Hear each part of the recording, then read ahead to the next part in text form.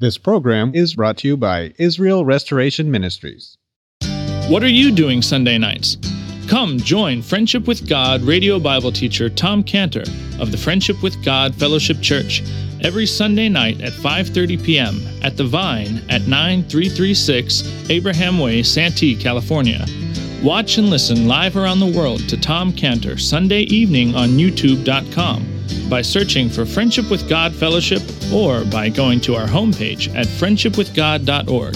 That's friendshipwithgod.org. Welcome to Friendship with God with our Bible teacher, Tom Cantor. Today's message and previous messages can be listened to or downloaded for free at friendshipwithgod.org. That's friendshipwithgod.org. You can also obtain free resources from Tom Cantor and view our online bookstore at friendshipwithgod.org or call us at 800-247-3051. That's 800-247-3051. Tom Cantor also has a daily devotional verse that comes out each day by email and on Facebook. To receive this small daily devotional verse that Tom Cantor puts out, you can sign up at friendshipwithgod.org. That's friendshipwithgod.org. Or find Tom Cantor on Facebook by searching for Tom Cantor and Friendship with God. Now, here's our Bible teacher, Tom Cantor. Now, that's a picture of how God speaks to us. We sit down with an open Bible and an open heart, and we want to hear God. And just like God does, just like Kate does, comes up close to her father. God gets up close to us and says, I have a secret to tell you. And then just like Kate, he whispers something into the secret ear of our heart with something he impresses on us from the Bible. Something we've read before, but now all of a sudden it's come alive. It's like it's got neon lights on it. And so it happens. This is the mystery of what happens in verse 27. What ye hear in the ear, that preach ye on the housetops. Actually, what the Lord is saying here is being drawn from a custom that we learn about today because it's in the Talmud. It's several places in the Talmud. It refers to a common practice by this rabbi or that rabbi, Yochanan or Ezra, several of these rabbis. It was described in the Talmud that they had standing next to them a man who was called an interpreter. So when there would be a large group in front of these rabbis to do his teaching, what the rabbi would do is he would turn to his interpreter and he would go like this, see? He would whisper the teaching in the ear of his interpreter. Then his interpreter would go out and say what the rabbi said. That was the way it was. Now, for example, sometimes there were Jews there who didn't speak Hebrew. They spoke another language, and the interpreter was an interpreter. He was a translator, and he then translated it to language. But whatever it is, the interpreter served as the mouthpiece for the rabbi. That's the picture that the Lord is drawing on here, where he's saying, I'm the rabbi, I'm speaking into your ear, you're the interpreter, you speak it out. Now, the question is, we've already talked about all these things that were very terrifying about people hating them, wanting to kill them, persecute them, beat them, chase them. And yet in verse 26, he says, fear them not. And in verse 28, he says, fear not them. So what's the connection between verse 26 and 28, fear not them and fear them not, and verse 28, what I tell you in darkness, and verse 27, what you hear in the ear? What's the connection between that? Don't be afraid and what you hear in the ear and what I tell you in darkness. What does what I tell you in darkness and what you hear in the ear have anything to do with fear them not? And the answer is, that's how they're going to be able to not be afraid. If we sit here and think of all the people who hate us and who want to kill us, it's terrifying.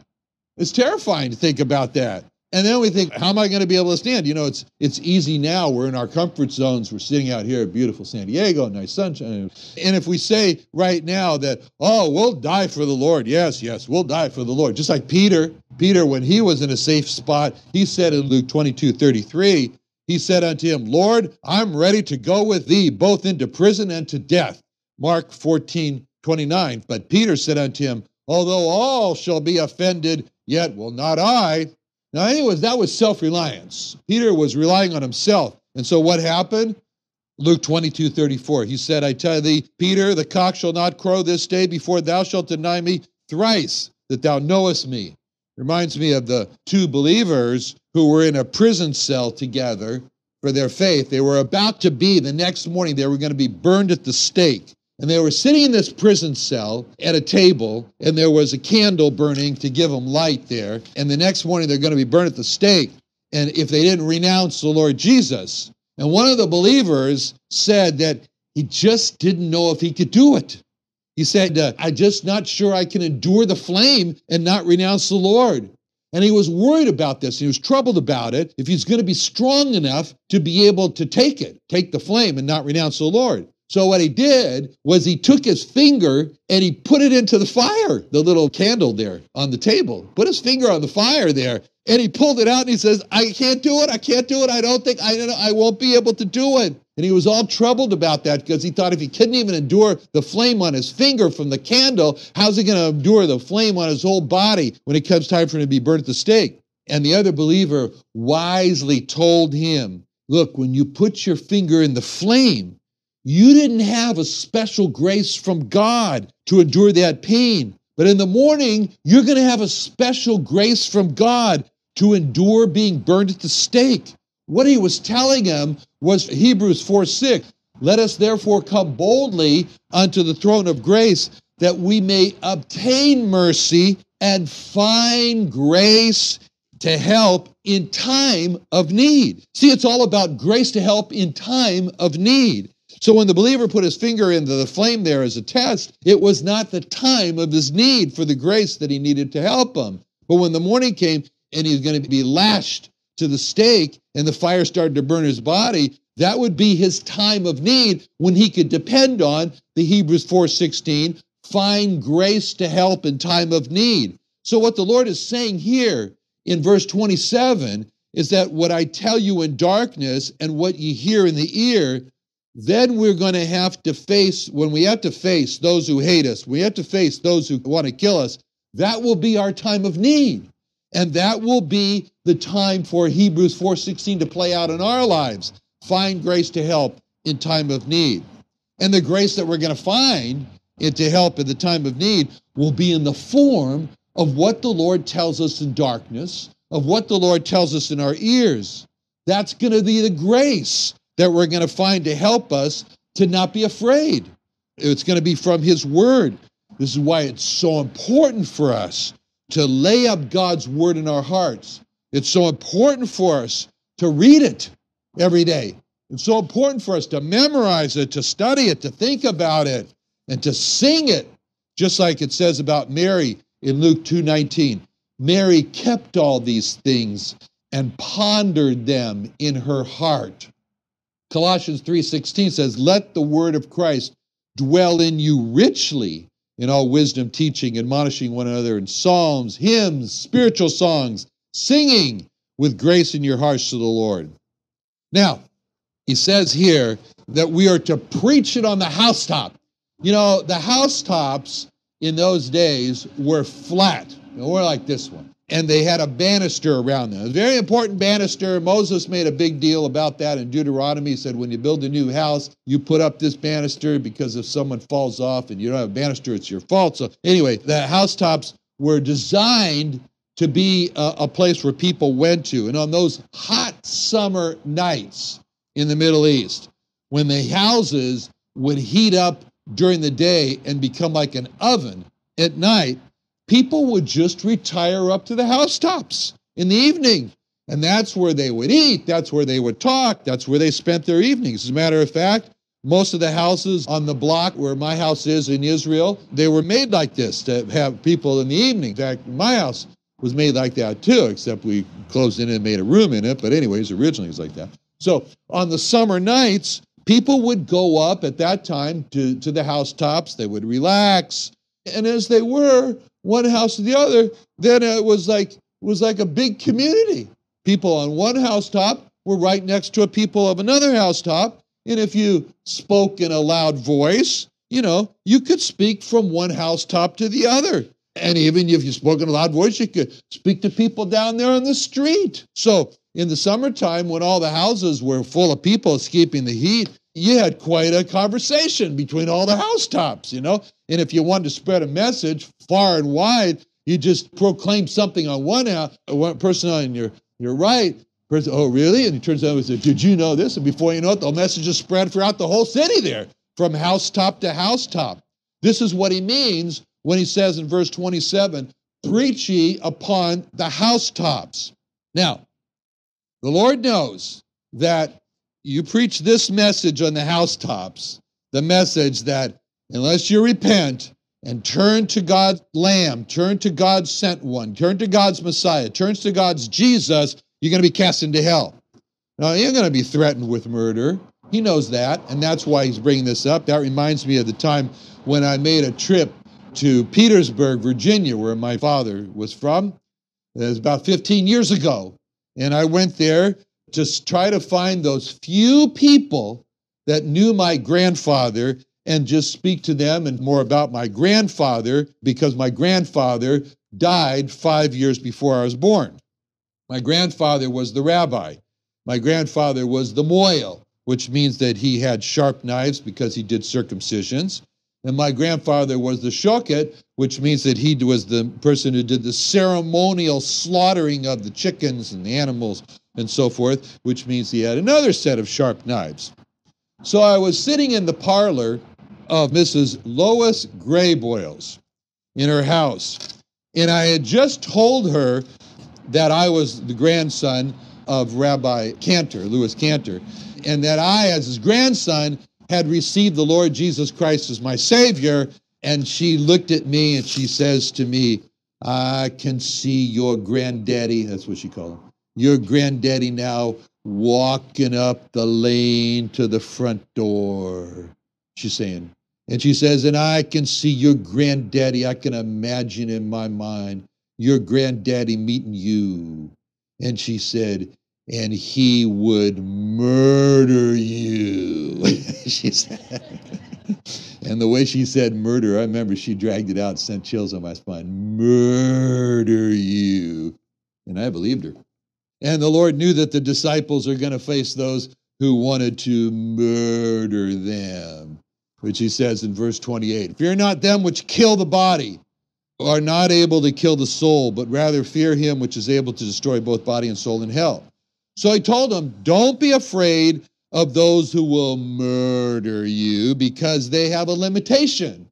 And their limitation is they can only kill the body. Now, in verse 26, the Lord says, don't fear them. He says, fear, but he does say in verse 28, fear him which is able to destroy both soul and body in hell. That means that there is a fear that we need to put down or discourage. And there's another fear that we need to build up or encourage. The fear that we have to put down or discourage is the fear of man. It says in Proverbs 29:25, the fear of man bringeth a snare, but whoso putteth his trust in the Lord shall be safe. So this verse is setting up a contrast between the fear of man and trust in the Lord. This verse is saying it's going to be one or the other, but not both.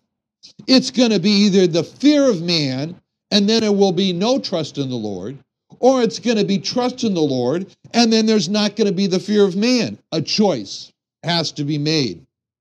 Now, we see this in the Bible in the first example of a dramatic example, I guess I should say, of the fear of man without the trust in the Lord, when it's a very sad history of Abraham. Very soon after God gave him the promise in Genesis 12 that he was going to have progeny like the stars of the sky, like the sand of the sea, which means he's going to have children. Very soon, few verses after that in Genesis 12:12, that he fell into a trap. He says, therefore, he went down to Egypt, and he said to his wife Sarah, who evidently was very beautiful, all the Jewish women are very beautiful, therefore it shall come to pass, when the Egyptians shall see thee, that they shall say, this is his wife, and they will kill me, but they will save thee alive. Say, I pray thee, that thou art my sister, that it may be well with me for thy sake, and my soul shall live because of thee. So Abraham had a fear of the Egyptians, and because of that, Abraham did not trust in the Lord. He didn't trust in the Lord. The Lord had said, you're going to have progeny, like many, many. You haven't had any yet. So why don't you just trust me that because if the Egyptians kill you, you're not going to have progeny. You're not going to have. So, but no, he didn't do that. And so this was a terrible time. And do you think that Abraham could tell the Egyptians, I sing the mighty power of God? There's no way that he could tell them about the mighty power of God because he didn't believe in the power of God. He didn't trust God. And that was a very sad time. So Abraham could not hear in the ear and preach on the housetops the power of God. And there was another time in the life of Abraham, a very sad, again, he was afraid of man, this time with the Philistines. And it says in Genesis 20, verse 2, Abraham said of Sarah, his wife, she's my sister. And Abimelech, king of the Gerar, sent and took Sarah. And then in verse 10, Genesis 20:10, Abimelech said unto Abraham, what sawest thou that thou hast done this thing? Abraham said, because I thought surely the fear of God is not in this place, and they will slay me for my wife's sake. It's really strange what Abraham said. He thought he was worried the fear of God was not in that place. What about Abraham having a fear of God and saying, God, whether they believe in God or not, whether they have a fear of God or not, he's going to protect me from being killed. Well, that didn't happen, and it was very sad because the wrong decisions that Abraham made, which is a lesson for us, the wrong decisions that Abraham made also provided a bad example to his son Isaac, who did the very same thing in Genesis 26:7. Isaac, the men of the place asked him of his wife, she's my sister. For he feared to say, she's my wife, lest, said he, the men of the place should kill me for Rebekah, because she was fair to look upon. So Isaac was not saying, God has promised that I will have a son, and God is so powerful, he's going to protect me from being killed. Isaac was not preaching from the housetops what he heard in the ear. Why not? Fear of man. Fear of man.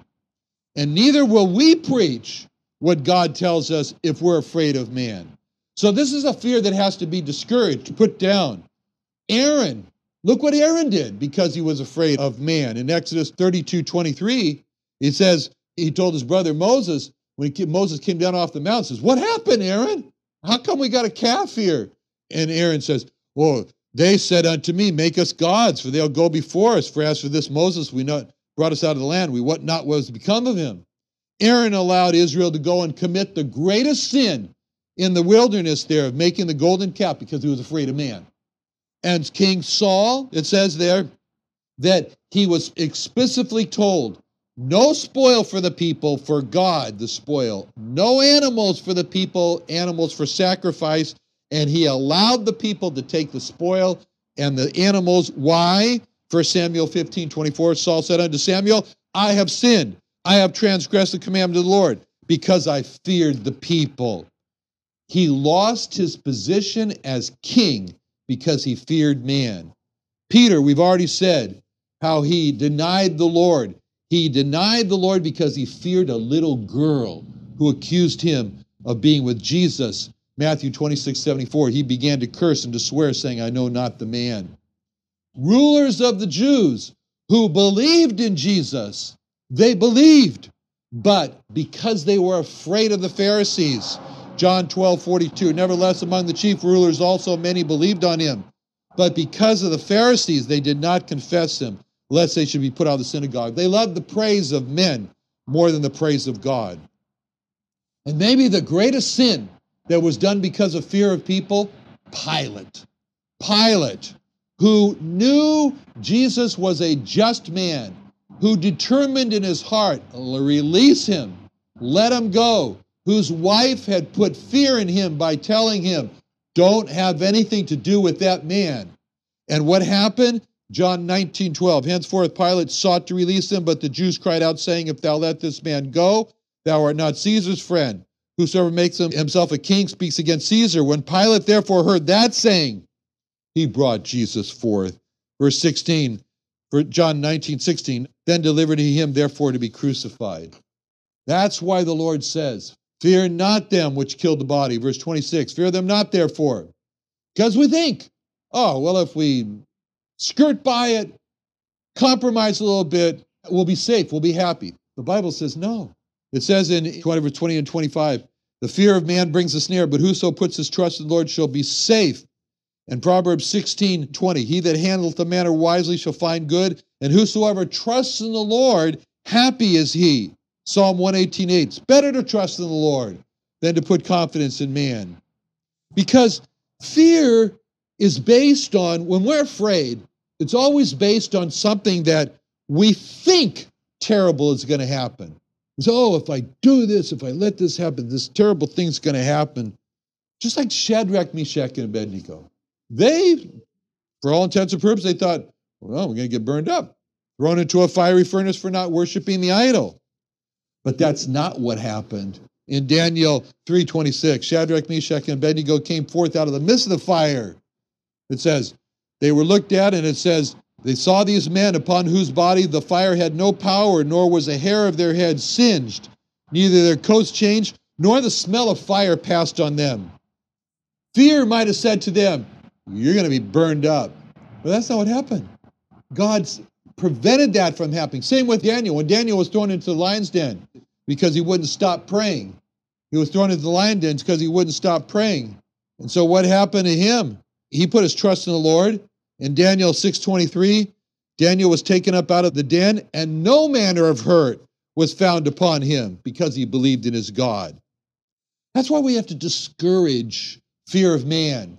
Put it down, because we don't know what God is going to do.